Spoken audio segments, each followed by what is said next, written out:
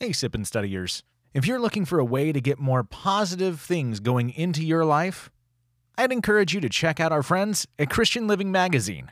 You can find out everything you need at ChristianLivingMag.com.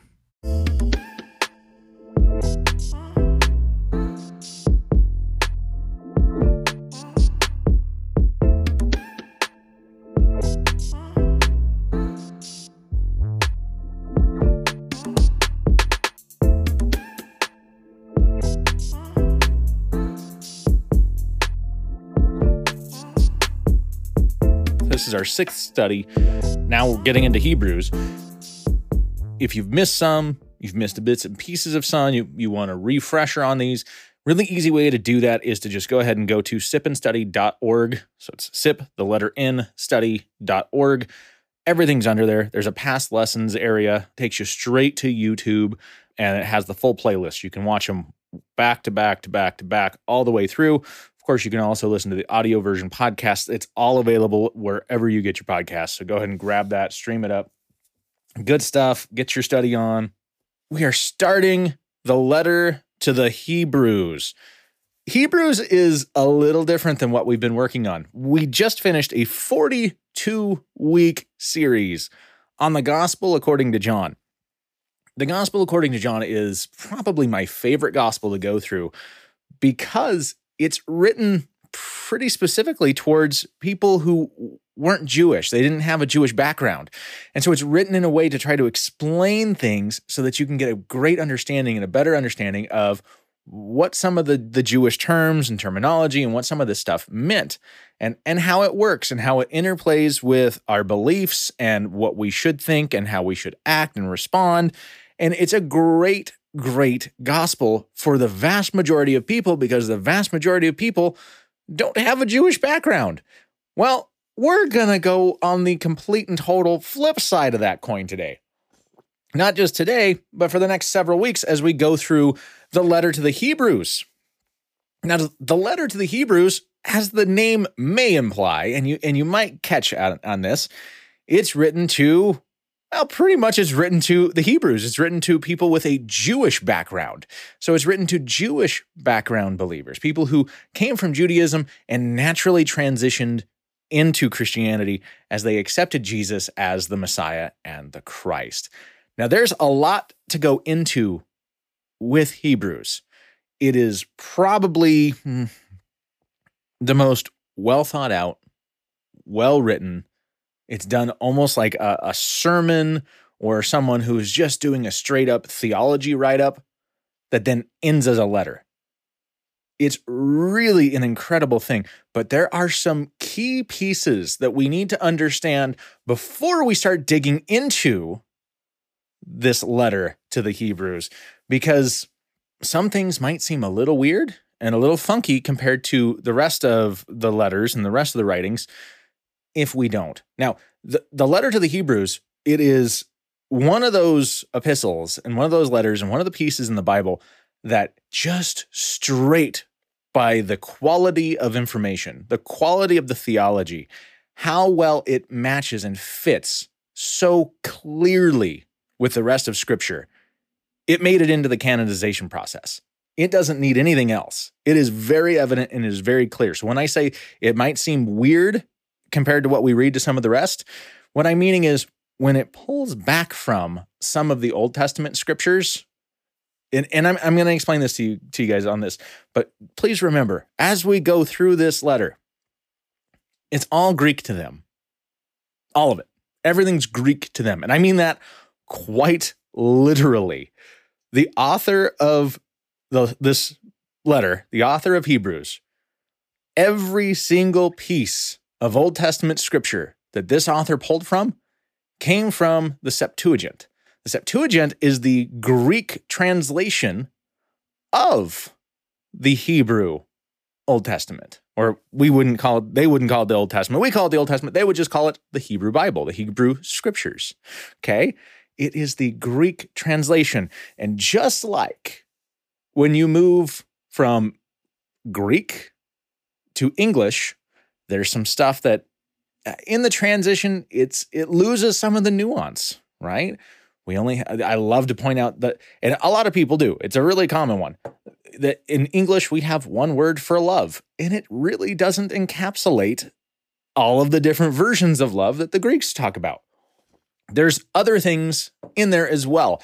And so when we do this, please recognize this was written to Jewish believers who were most likely pretty well educated, because whoever wrote this was really well educated and had a great foundation and a great grasp of the scriptures, the Old Testament scriptures, so their scriptures.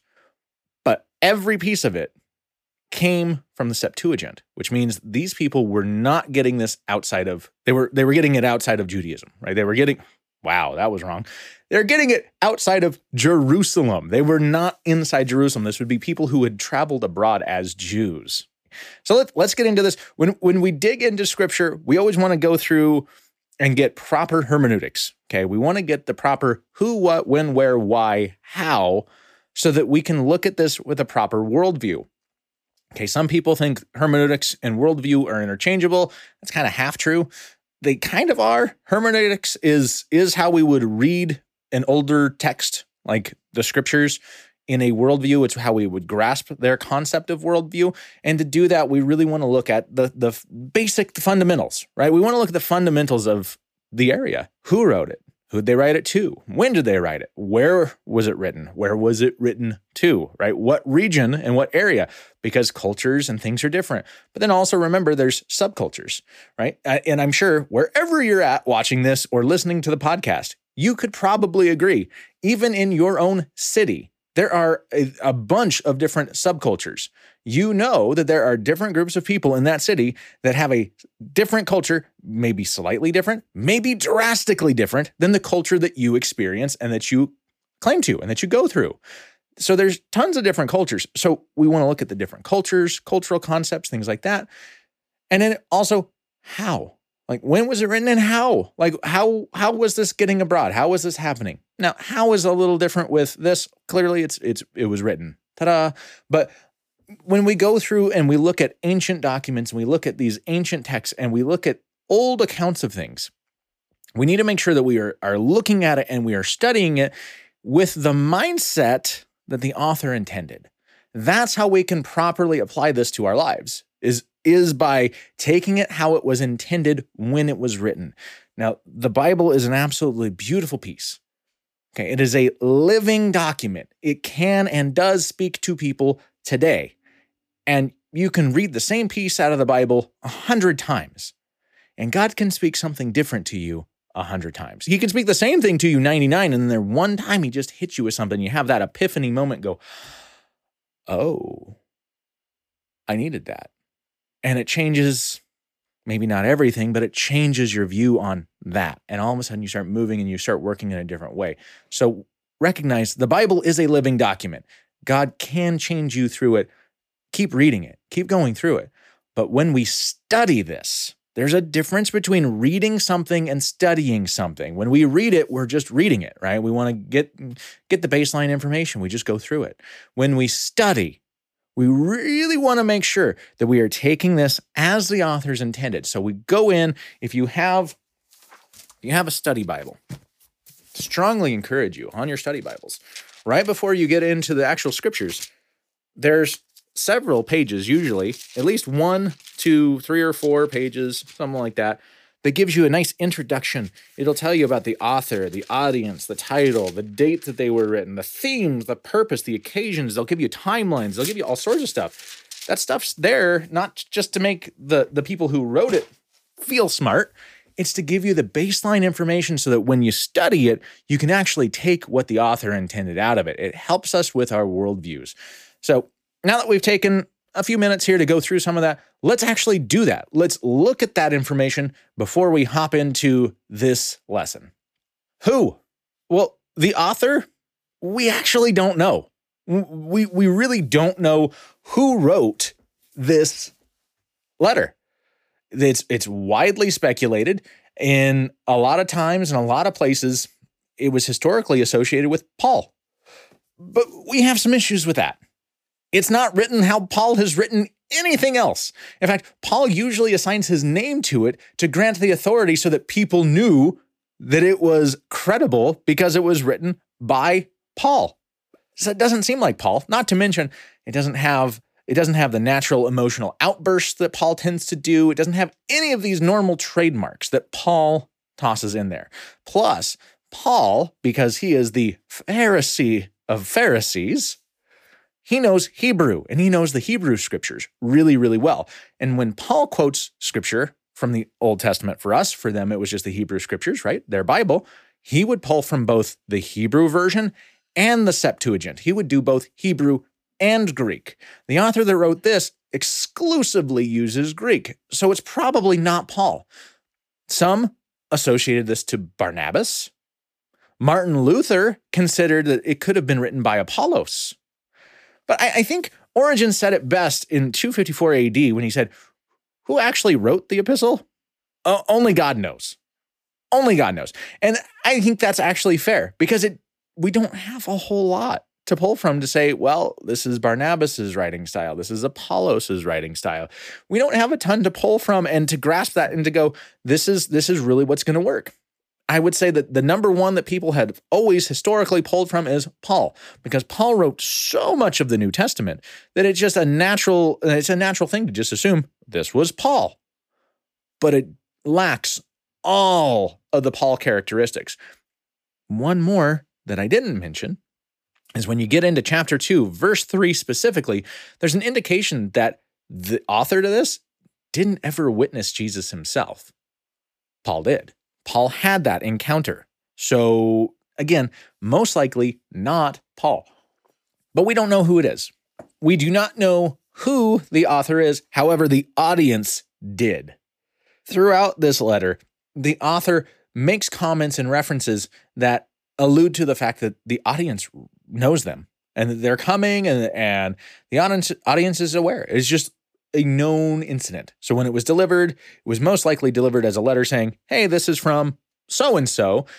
And they just knew it and accepted it, and it was working and it was beautiful. Lost to time. However, the audience, from the context of the letter, because they're also not directly announced. We're not told inside the letter who this is specifically written to. But from the context and the way it was written and the types of things that are brought up, it is very consistent and very likely and widely accepted that this is written to Jewish Christians, people who were Jewish, Jewish, and accepted Jesus as the Christ or Messiah and moved forward. It does talk a little bit about Gentile believers, but the emphasis is really on the Jewish believers. And with the emphasis on the Old Testament topics, that makes it really intended for that Jewish Christian. It's commonly believed and accepted that this was written to Jewish believers in Rome, which actually fits. The first known area that this was in Rome. We started seeing other pastors and preachers quoting from this and writing quotes from this letter in Rome. And not to mention, at the end of the letter, the author mentions that the Italians send their regards. The way it's written, it really appears that it's people from Italy who are not in Italy giving their regards back to the people that they know back in Italy. So it's most likely Jewish Christians who were living in or around Rome.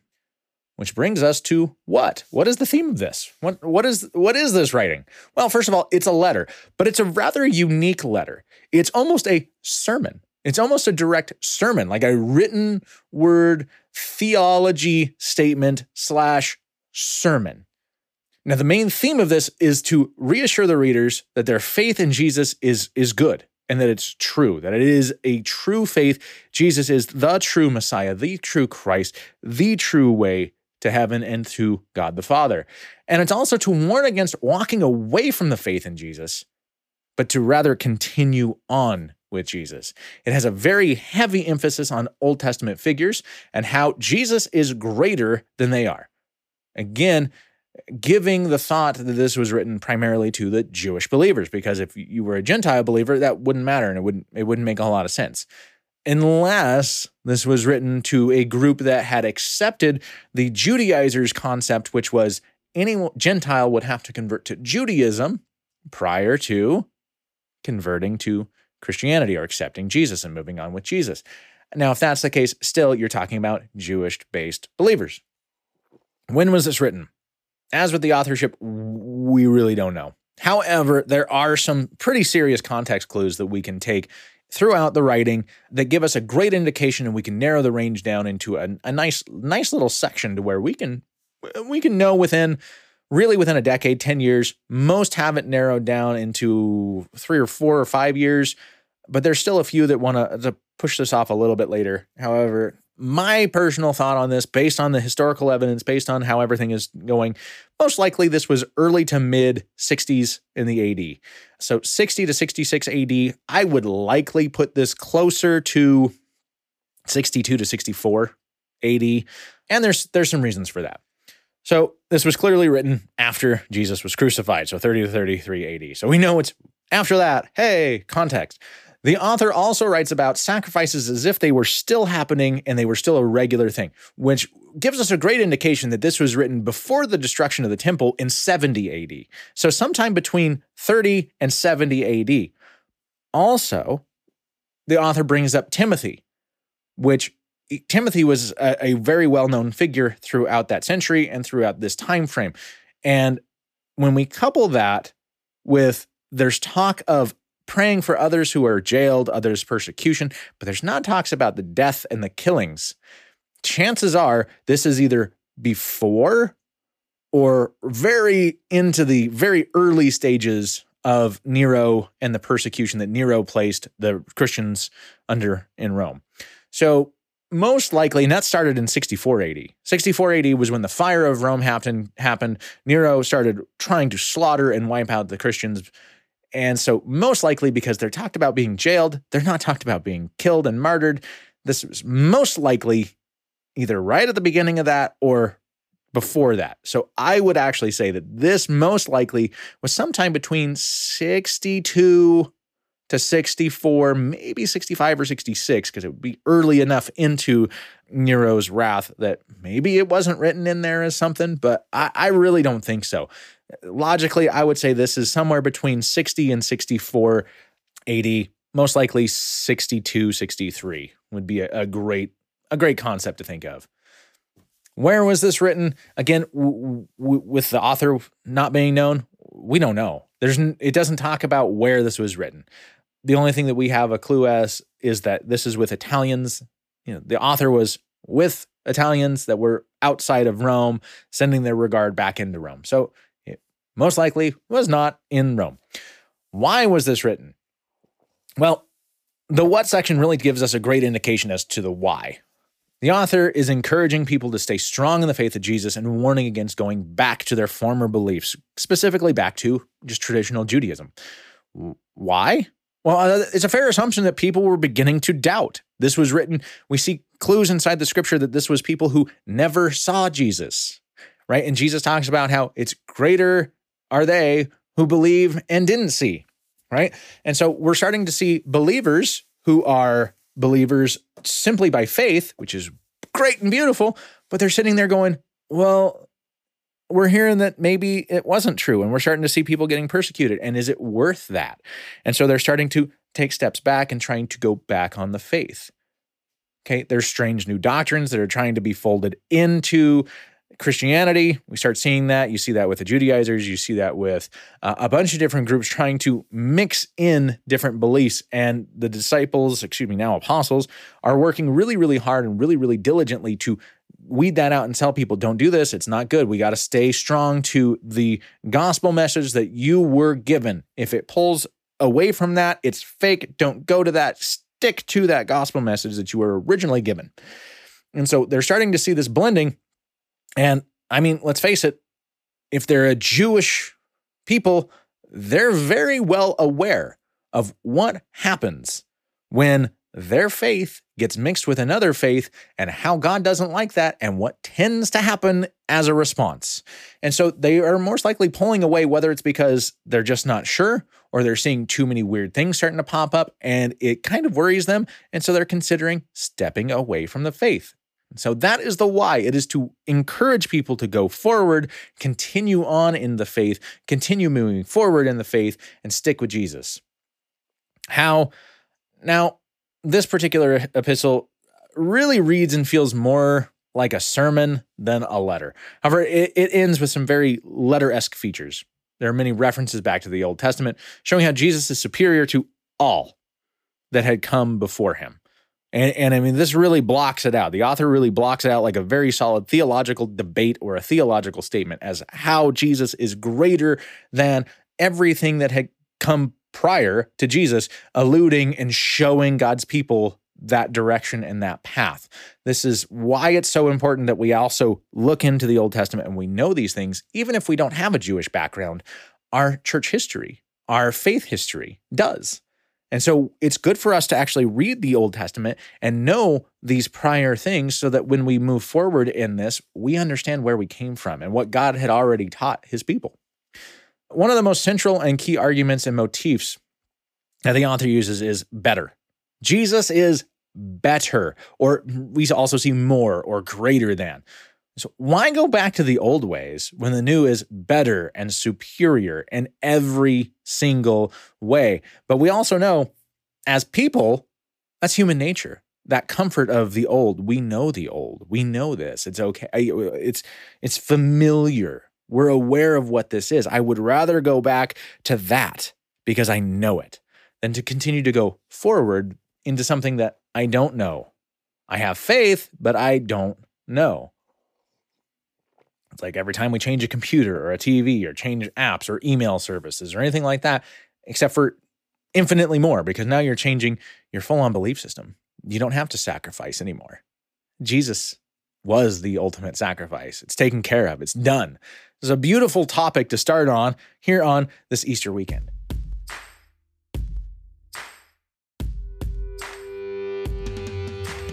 Hey, Sippin' Studiers. As you may know, the family and I have been called into missions and are now officially missionaries to the church in Pakistan. Can't tell you how excited we are for this. It's a great opportunity, and we are so blessed for it. But if you've known anybody who's gone into missions, you know, can't do it on our own. We need people to be partnered with us, partnered in prayer, and yes, also in financial support. But there's so much more. If you feel God tugging at your heart, letting you know that he has a plan for you to make an impact in the church in Pakistan, we'd love for you to reach out to us and partner with us. And you can do that and more at chogglobal.org/dsbrown. That's chogglobal.org/dsbrown, as in Drew and Sonny Brown. Now, back to the study.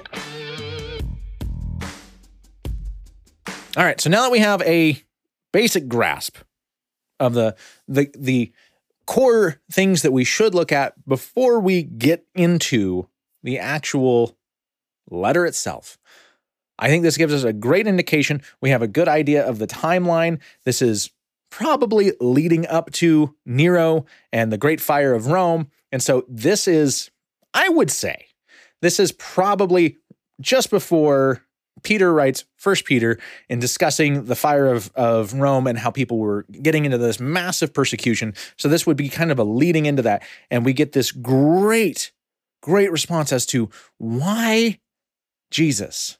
Why should you, as Jewish background believers, why should you stay with Jesus instead of going back to the old ways? Let's do this. Let's read it. This is Hebrews chapter 1, read through the English Standard Version. Long ago, at many times and in many ways, God spoke to our fathers by the prophets. But in these last days, he has spoken to us by his Son, whom he appointed the heir of all things, through whom also he created the world. He is the radiance of the glory of God and the exact imprint of his nature, and he upholds the universe by the word of his power. After making purification for sins, he sat down at the right hand of the Majesty on high, having become as much superior to angels as the name he has inherited is more excellent than theirs. For to which of the angels did God ever say, "You are my son, today I have begotten you"? Or, "I will be to him a father, and he shall be to me a son"? And again, when he brings the firstborn into the world, he says, let all God's angels worship him. Of the angels, he says, he makes his angels winds and his ministers a flame of fire. But of the Son, he says, your throne, O God, is forever and ever. The scepter of righteousness is the scepter of your kingdom. You have loved righteousness and hated wickedness. Therefore, God, your God, has anointed you with the oil of gladness beyond your companions. And you, Lord, laid the foundation of the earth in the beginning, and the heavens are the work of your hands. They will perish, but you remain. They will all wear out like a garment. Like a robe, you will roll them up. Like a garment, they will be changed. But you are the same, and your years will have no end. And to which of the angels has he ever said, sit at my right hand, until I make your enemies a footstool for your feet? Are they not all ministering spirits sent out to serve for the sake of those who are to inherit salvation?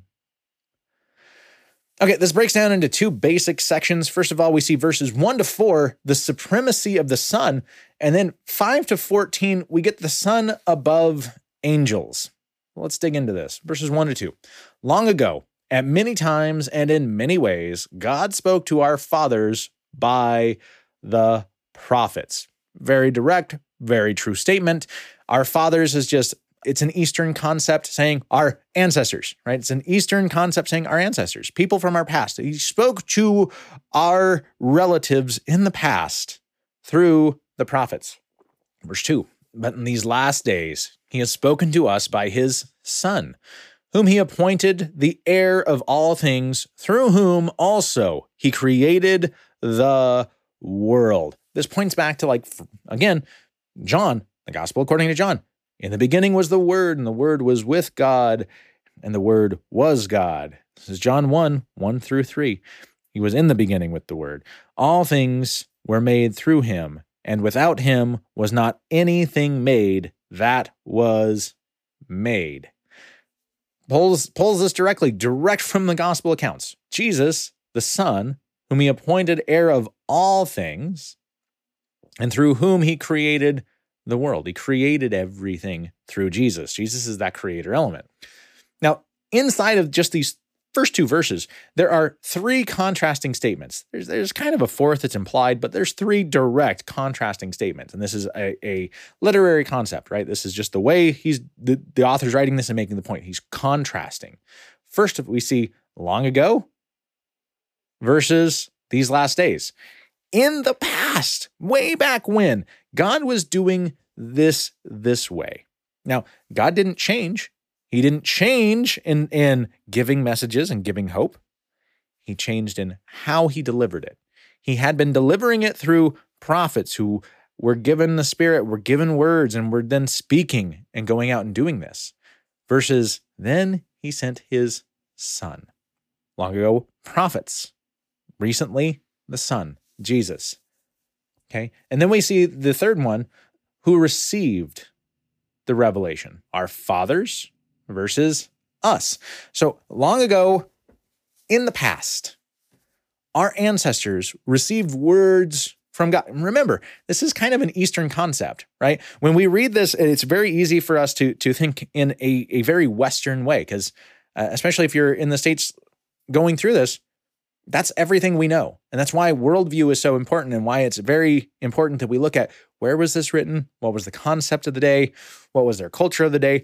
And how did they view the world? Because that actually, it changes the way things can be read and interpreted, and the way things impact how we take it, right? So when we read this, we need to take this with a little bit of that Eastern concept, okay? That the ancestors, the people of their past, their family members, that was a big deal, and it still is in most Eastern cultures. That is a very, very big deal and a very big concept. And so this is just going on with that exact theme, that concept. Hey, in the days of old, God gave his Spirit to prophets, and the prophets spoke words of God to our ancestors. That is how God gave his messages to our ancestors. But in these recent times, God sent the last prophet, who was actually his son. The exact imprint, as we see in verse 3, the exact imprint, the radiance of the glory of God. He sent himself. He sent it to our fathers' prophets. He sent to us his son. Now, the fourth implied contrast here was at many times versus the one and final time, right? Jesus came once. Now he's coming back, but for a totally different reason and a totally different cause. Okay, he came to live the perfect life, to show, to teach, to give these revelations like, hey, this is really how I, God, want this to be, right? This is really how it's intended to be. Walk with this. Walk with me. Let's go through this. I want that relationship. I want that community. No, your love of all of this other stuff is getting in the way. Rich man, sorry, sell your stuff, give it to the poor, follow me. He's not saying everybody needs to go sell it. That was that person's barrier. That was what they had set on the idol, set on the pedestal, and was their idol, was their stuff, their things, right? God's saying, hey, no, you need to follow me. And if you're going to do that, you have to really dig in and get directly with me. But Jesus came once. Now, the final word is from the Son, whom he appointed the heir of all things, through whom he also created the world. Now, again, we already read John 1, 1-3. John 1, 1-3. And that's pretty much a direct pull from that. But we also can take a look at Colossians chapter 1, verse 16. For by him all things were created, in heaven and on earth. I want you to pick up on that. By him, all things were created, in heaven and on earth, visible and invisible, whether thrones or dominions or rulers or authorities, all things were created through him and for him. That has some major implications. In fact, I'm getting ready to start teaching a class at the college on spiritual warfare, demonology, going through some of this stuff. The realities of that is huge. Jesus was from the beginning, and he created all. All of this was created through him. The angels, keep in mind this right here, this entire section here is about Jesus being greater than the angels. He was from the beginning. Everything in heaven and on earth, visible and invisible, whether thrones or dominions or rulers or authorities, all things were created through him. How could angels be better than the one who created them? They can't. Verse 3, he is the radiance of the glory of God and the exact imprint of his nature, and he upholds the universe by the word of his power. After making purification for sins, he sat down at the right hand of the Majesty on high. Now, Majesty on high, that's a really normal indication for God the Father. That's just Majesty. It's capitalized. It's like a name. It's a title. That is God the Father. That is God in heaven, right? God the Father. Okay. Now, glory in the Old Testament, God's glory is often seen metaphorically as light, right? We see that verbiage a lot. It is the light of God, brightness, light, lightness versus dark, dark representing evil, light representing God's holiness and goodness and his glory. Okay, now here the author tells us that light, that radiance, that light of God, his glory was seen in the man Jesus, 100% man, 100% God, okay, is seen in Jesus. He is the exact imprint of his nature. Now, when we look in the Greek, when this was written, and we look back at the actual text, how this was written, in the Greek, we first see imprint as character. Now, character is both the tool that makes, like a carving tool, when they would carve out of stone and they would recreate whatever it is that they're making. If they're making an art piece out of stone, if they're making a tabletop, if they're making whatever it is both the tool and the finished product. That word means both. He is the exact imprint Jesus was the one that made. And he is the exact representation. He's the exact image of God, of his nature. His nature is hypostasis. Now, nature, hypostasis, is the substantial quality or nature, which is a direct pull of that, of a person or thing. Jesus is the finished product, right? Both the maker and the finished product of what is exactly God's nature. This is a great translation for that. Is the exact imprint of his nature. In fact, if you go through the language on this, it can actually be your signet ring. Back in the day when they would write decrees, letters, things like that. They would pour wax on where it was folded or rolled together when the edges met, and they would have wax there, and they would have their signet ring, and they would impress their seal into it. That actually is also a direct take on these words. He is the exact match seal. 100% true. Okay, that's what's being said here. Jesus is not only the embodiment of God's glory, he is the glory and is the element used to create and thus shows the glory. Now, when it talks about making purification for sins, God's working with and for mankind on the cross. That's what he's talking about. He died. That purification for sin, he lived the perfect life. He was the spotless lamb. He died on the cross. In fact, we celebrated that yesterday, Good Friday. Right now we're in Holy Saturday. Tomorrow is Easter Sunday when he resurrected and came from the tomb, right? He rose from the grave, proving that he had conquered death, proving that he was the Messiah, the Christ. Now, sat down at the right hand of the Majesty on high. Majesty on high, again, like we just said, that's the Father. That's the regular representation of God, the supreme element of God, the Father, whom the Son and the Spirit, Trinitarian, 3 parts, one God. One God, there is but one God, but he has 3 parts. We have Father, Son, Spirit.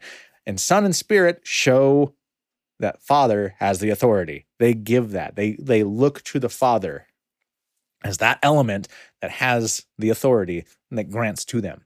Okay, now, sat down at the right hand, that is a great indication here. Because not only is he at the right hand, being at the right hand is an indication and a sign of authority. If you were at the right hand of the king, you had great power. The king trusted you. You could say and do things on behalf of the king because you had that much trust by the king. Well, he's not standing. He's sitting down, which is an indication that that work is done. He has an opportunity to sit and relax at the, maybe not relax, he's still interceding, but you get the idea. That work is finished. When Jesus said on the cross, it is finished, he sat down. He is now seated at the right hand. Verse 4, having become as much superior to angels as the name he has inherited is more excellent than theirs. Now, here's a fun thing. And this can be kind of, I don't know, I think it can be kind of confusing for some people. And it is. It's a complex concept. You have God, Father, Son, Spirit. The Son is then born as Jesus. But Jesus was man. He was 100% man and 100% God. So when Jesus died, the man part of Jesus died. And then the man version and the man part resurrected. And we had that glorified body. But that body had God, Son, had infused with the human. And so when he goes and he's seated at the right hand, it's not like the person element goes away completely. Jesus ascended into heaven. So he was ascended and then seated at the right hand. Well, he's God. God the Father, God the Son, God the Holy Spirit. It's all one God. But now there's that body element to the Son. And Jesus, the human part, inherited being the Son and that name. And that's kind of what's being said here. And I know that because this is a really touchy, really difficult thing to explain. I know I'm probably not doing the best job of the world explaining this, but I hope that gives some clarification and some understanding to what's being said here. Because God the Son did not inherit a name. He was from the beginning. But Jesus, the person part, hadn't been known yet. And so when he was born, he got to inherit that because that was part of it. His being the first to resurrect gave him the first inheritance right of the resurrected. He inherited that as that resurrection happened. And these are just man terms, how we can try to describe how God's working this behind the scenes. And then we translate it and all this stuff happens, right? So this is trying to explain in terms and words how God has worked this situation. Now, again, in Colossians 1:16, we get that indication that Jesus, the Son, all things that were created, seen and unseen, were created through him. The author is here suggesting that the Messiah, the human side of Jesus, and has thus become superior to the angels, as his name suggests, as Son. Let's take a look at Romans 8:34. Who is to condemn? Christ Jesus is the one who died. More than that, who was raised, who is at the right hand of God, who indeed is interceding for us. Okay, this just kind of goes with sitting at the right hand and also here being superior to the angels. He is interceding on behalf of us. Okay, he has gone before. Verse 5. For to which of the angels did God ever say, "You are my son. Today I have begotten you"? That's actually, in fact, for a matter of time, we're not going to read these. There might be a couple here that we're going to pull off and actually look at a little different, read them because there might be some minor differences. But for this matter of time, I'm just going to give you what scripture is being pulled from. You can write them down, look them up later. So that is actually Psalm chapter 2, verse 7. Or again, I will be to him a father, and he shall be to me a son. That's actually 2 Samuel chapter 7, verses 14 to 16. Let's look at verses 6 to 7. And again, when he brings the firstborn into the world, he says, let all God's angels worship him. Of the angels, he says, he makes his angels winds and his ministers a flame of fire. Now, this one I do want to go through because there is actually a piece in this that is different.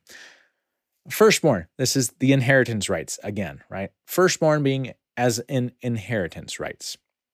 But when we're looking at this, he's pulling this first section in verse 6, where it's that quotation, let all God's angels worship him. This is most likely actually pulled from Deuteronomy 32:43. But when you read commentaries and you read pieces on this, most people are saying this is kind of an interesting take on that because it's not necessarily direct. However, it's very important, and this is why I made the point to comment on this at the very beginning. The author of Hebrews, every time this author pulls from the Old Testament, he pulls directly from the Septuagint, which is the Greek translation. And there are some, I don't want to say lost in translation, but there are some nuances that change or are slightly different. And again, it's just language. The meaning is still there. It's still good. It's obviously it was accurate enough that God deemed it worthy to be continued in the Bible as that. So it's not something we need to really worry about, but I'm going to bring out the point to this because his take from this makes sense when we look at how the Septuagint is written in Deuteronomy chapter 32, verse 43, which says this, rejoice with him, O heavens, bow down to him, all gods. Now, each translation is going to write that part a little different, and some of them actually even pull that out. Bow down to him, all gods. Now, this G is lowercase. They pull that out a lot of times because some of the manuscripts didn't have it. Some did. Some manuscripts had missing pieces. That's normal. That's why sometimes if you go through the King James or the New King James, you'll have verses or you won't have verses that are in everything else. It just depends on the manuscripts. But this right here is very, very important. This is a lowercase g. And when we get into In fact, let's finish this. Finish this. Rejoice with him, O heavens. Bow down to him, all gods, lowercase g. For he avenges the blood of his children and takes vengeance on his adversaries. He repays those who hate him and cleanses his people's land. Now, why is this important? Why is that here? And why is this supposedly something that he's saying here in the quote that's here is, let all God's angels worship him? Okay. In the Septuagint, when we look in the Greek in this, the Greeks here are huios and theos. When it says, bow down to him, all gods, this is not saying gods. And this is just one of those tricky things with how we see this. Theos actually is gods. That is a term used throughout the Old Testament in Greek. And this is why I said it's all Greek to them, right? This was a Greek term for gods, lowercase g. The Greeks' structure was polytheistic. They believed in a multitude of gods. And so that was a normal thing. And this right here means gods. Like it's just saying, hey, there's multiple. Well, also, when you look at the huios in there, the combination huios theos is actually sons of God, which is a very regular way and phrasing for angels inside the Old Testament. In fact, angels and demons, things like that, the terms for that, they're not always all over. In fact, there's different terminology for them throughout the Old Testament. And so when we get the translations, when it got translated from Hebrew into Greek, we saw some shifting there. This was just one of the ways that they translated that to create that. And then when we go from either Hebrew or Greek into English, we also saw some changes in how we would perceive based on the culture, the understanding, the language, yada, yada, yada. That's how we get this. My whole point is, if you go back and you reference this and you see, bow down to him, all gods, what is that about? Is the Bible saying there really are more than one God? No. This is sons of God, which is angels. Whenever you see sons of God, that is a direct reference to angels, period. Just keep that in mind. The next one that we see in verse 7, that is Psalm 104:4. Let's go 8 to 9. But of the Son, he says, your throne, O God, is forever and ever. The scepter of uprightness is the scepter of your kingdom. You have loved righteousness and hated wickedness. Therefore, God, your God, has anointed you with the oil of gladness beyond your companions. This is pulling from Psalm 45, verses 6 to 7. This is actually, it's about the Davidic Messiah. That's what this psalm is regarding. So Jesus is the only one that could truly meet the requirements of this psalm. And so Jesus basically saying that Jesus is rightly called God. Verses 10 to 12. You, Lord, laid the foundation of the earth in the beginning, and the heavens are the work of your hands. They will perish, but you remain. They will all wear out like a garment, like a robe. You will roll them up.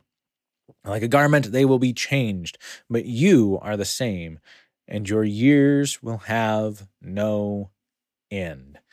Now, Jesus' deityship, his being God, is confirmed in verses 8 to 9. The author confirms that and recognizes that and says that this is good and true and we should hold on to that. Now the author is reaffirming that Jesus created and was from the beginning. This links the creation of all with the Son, as we saw back in John 1, and we saw here in verse 2, chapter 1, verse 2, as well as linking Jesus to being fully eternal. And this is pulling from Psalm 102, 25 to 27, in case you were wondering where this came from. But that's what's going on with this, is this multiple linkings into that, saying, yes, Jesus was God, is God, right? The man Jesus, who was here, was also God, and he is God. But he also is reaffirming that all of creation came through Jesus, and meaning that Jesus, the God, is eternal. The Son is eternal. All right, 13 to 14, we're going to wrap this up here.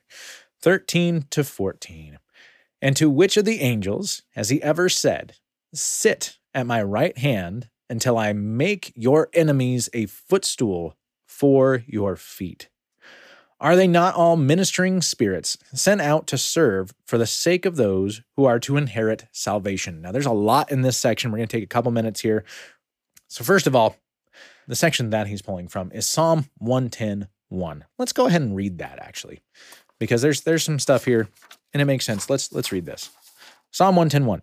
The Lord says to my Lord, sit at my right hand until I make your enemies your footstool. Okay, the role of angels is to worship God. Take a look at Isaiah 42:8 if you want, and thus Jesus. Okay, Isaiah 42:8 if you want to make a note of that. So the role of angels to worship God and to serve for the sake of those who are to inherit salvation. They are not there to serve men. They are there to serve for the sake of those who are to inherit. We can make that really easy. Let's change this just so it's really easy to understand. The role of angels is to worship God, includes Jesus and the Holy Spirit, by the way, and to serve for the sake of God's kingdom. God's kingdom here on earth. They are to serve for the sake of God's kingdom. They don't serve men or women, for that matter. They just are here to serve for the sake of the kingdom of God. Okay. Now, there's a very special emphasis here and a very direct emphasis on the term all. If we look into the Greek, there's an emphasis on all. This is actually implying that there are different types of angels. There's even different levels of importance of angels. He's acknowledging that. The author here is acknowledging that there are different types of angels. There's different levels of a hierarchy scheme of angels. Some are doing different roles and different tasks. But he's saying all of these angels, all of them, are ministering spirits sent out to serve for the sake of those who are to inherit salvation, aka the kingdom of God. Which then takes us to spirits. They're ministering. He's already kind of pulled from that. Their job is to minister, right? To help. They're to worship God and to serve for the sake. So ministering, right? That's their point, is to minister to the people in the kingdom of God. That's their job. But they're spirits. This is recognizing that they're from the spiritual realm and are not of physical bodies like we have. Although we do at times see throughout scriptures, and we hear stories even today, of how they are appearing to people with physical bodies, because nothing is beyond God, right? So, but they are of the spiritual realm, which gives us a whole nother can of worms to look at as the different realms. We have the spiritual realm, we have the physical realm, we have all these different things, okay? And this is all associated in throughout Scripture, and it's stuff that was understood throughout church history and understood throughout the Hebrew culture back in the day before. This was just stuff that was widely accepted, and because it was widely accepted, he just carte blanche just stating it. Here you go. It's a matter of fact. Here it is. Because it was understood and it was accepted and it was something they knew and fully comprehended and fully believed. And so it didn't make any sense to go beyond that, other than just saying, aren't all of them meant for this? That's what they are. They're spirits and they're all meant for this, right? So he's just carte blanche saying that, but because of our culture and the way we have kind of changed our understanding of angels and things of that nature in the spiritual realm versus the physical realm, a lot of people today who are Christians will say, I believe in angels, I believe in demons, but they don't necessarily really comprehend or accept the reality of a spiritual realm and things actually being there and happening. So that was just their reality. They just knew it. They just did it. That was their thing. They just go. So what can we take away? First of all, while we may not know exactly who or when the letter to the Hebrews was written, it's beyond clear that it belongs in the Bible and is good for our understanding and growth. It's good. This is honestly one of those books that just straight on merit of theology alone and linking and working directly with the rest of Scripture, it doesn't even matter who wrote it. This is very evident and very, very clear that this belongs in the Scriptures. Jesus is not, was not, nor will he ever be an angel. Rather, he was from the beginning with the Father. He created all things. Jesus, the person, was imbued with the Son, God, right, is completely together and currently sitting at the right hand of the Father. That theology is important. The angels worship God, meaning Father, Son, Spirit, one God, right? We have but one God. There is but one God. And in that God, we have Father, Son, Spirit. I can't emphasize that enough. We go through it a lot, but we're going to continue to go through that a lot. Angels worship God, Father, Son, Spirit, and serve for the sake of the kingdom of God's people. They are not to serve God's people, right? They're not servants to man. They serve God, and they do it for the sake of God's people. They worship God, and they serve God. They don't worship man, and they don't serve man. That is something we need to keep in mind. Just like when we pray, and we pray for things in Jesus' name, that is not just a magic pixie dust that we sprinkle on there like, God, I want a Ferrari in Jesus' name. That's not how that works. You do it in accordance with his will and his wishes. It's an ancient thing. When you speak on behalf of someone, you have their authority. You need to do something that is in concordance with what they want, their personality, their set, what their mind is. So when we pray in Jesus' name, that's the thing, is we're praying on behalf. We're saying we have the authority of Christ. This is within his will and his want and his desires. And so we were praying for it in his name. It is not I want a Ferrari. Okay. But finally, the author of Hebrews brings discussion of Jesus being above the old ways. He starts with Jesus being above and greater than angels and showing that angels worship him. He, meaning Jesus, does not worship the angels. While we give honor and respect to God's angels, our worship, our devotion must solely be to God himself. We do not, this whole discussion brings up the reality of the spiritual realm and angels. And this is a great reminder. God's angels serve God. They worship God like we worship God. They serve God like we serve God. We are not to worship the angels. We are to worship and put our trust and our faith in God Almighty. Father God, thank you so much for today. Thank you for your word, for this wonderful book, the letters to the Hebrews. God, I just ask that you open our hearts, that you open our minds, that we can glean and grow from this, that you continue to work through us, that you transform us closer and closer to the image of your wonderful Son, Jesus. Give us the strength and the courage to go out and live life today, this weekend, tomorrow as Easter Sunday, God, and throughout this week, and do what it is that you're calling us as individuals and corporately as the church to do. In Jesus' name, amen. Well, hey, thank you, everybody. I hope you got something out of this. I hope you enjoyed this one, and we will be back again, and we will be continuing on here in the book of Hebrews. Have a great one. God bless.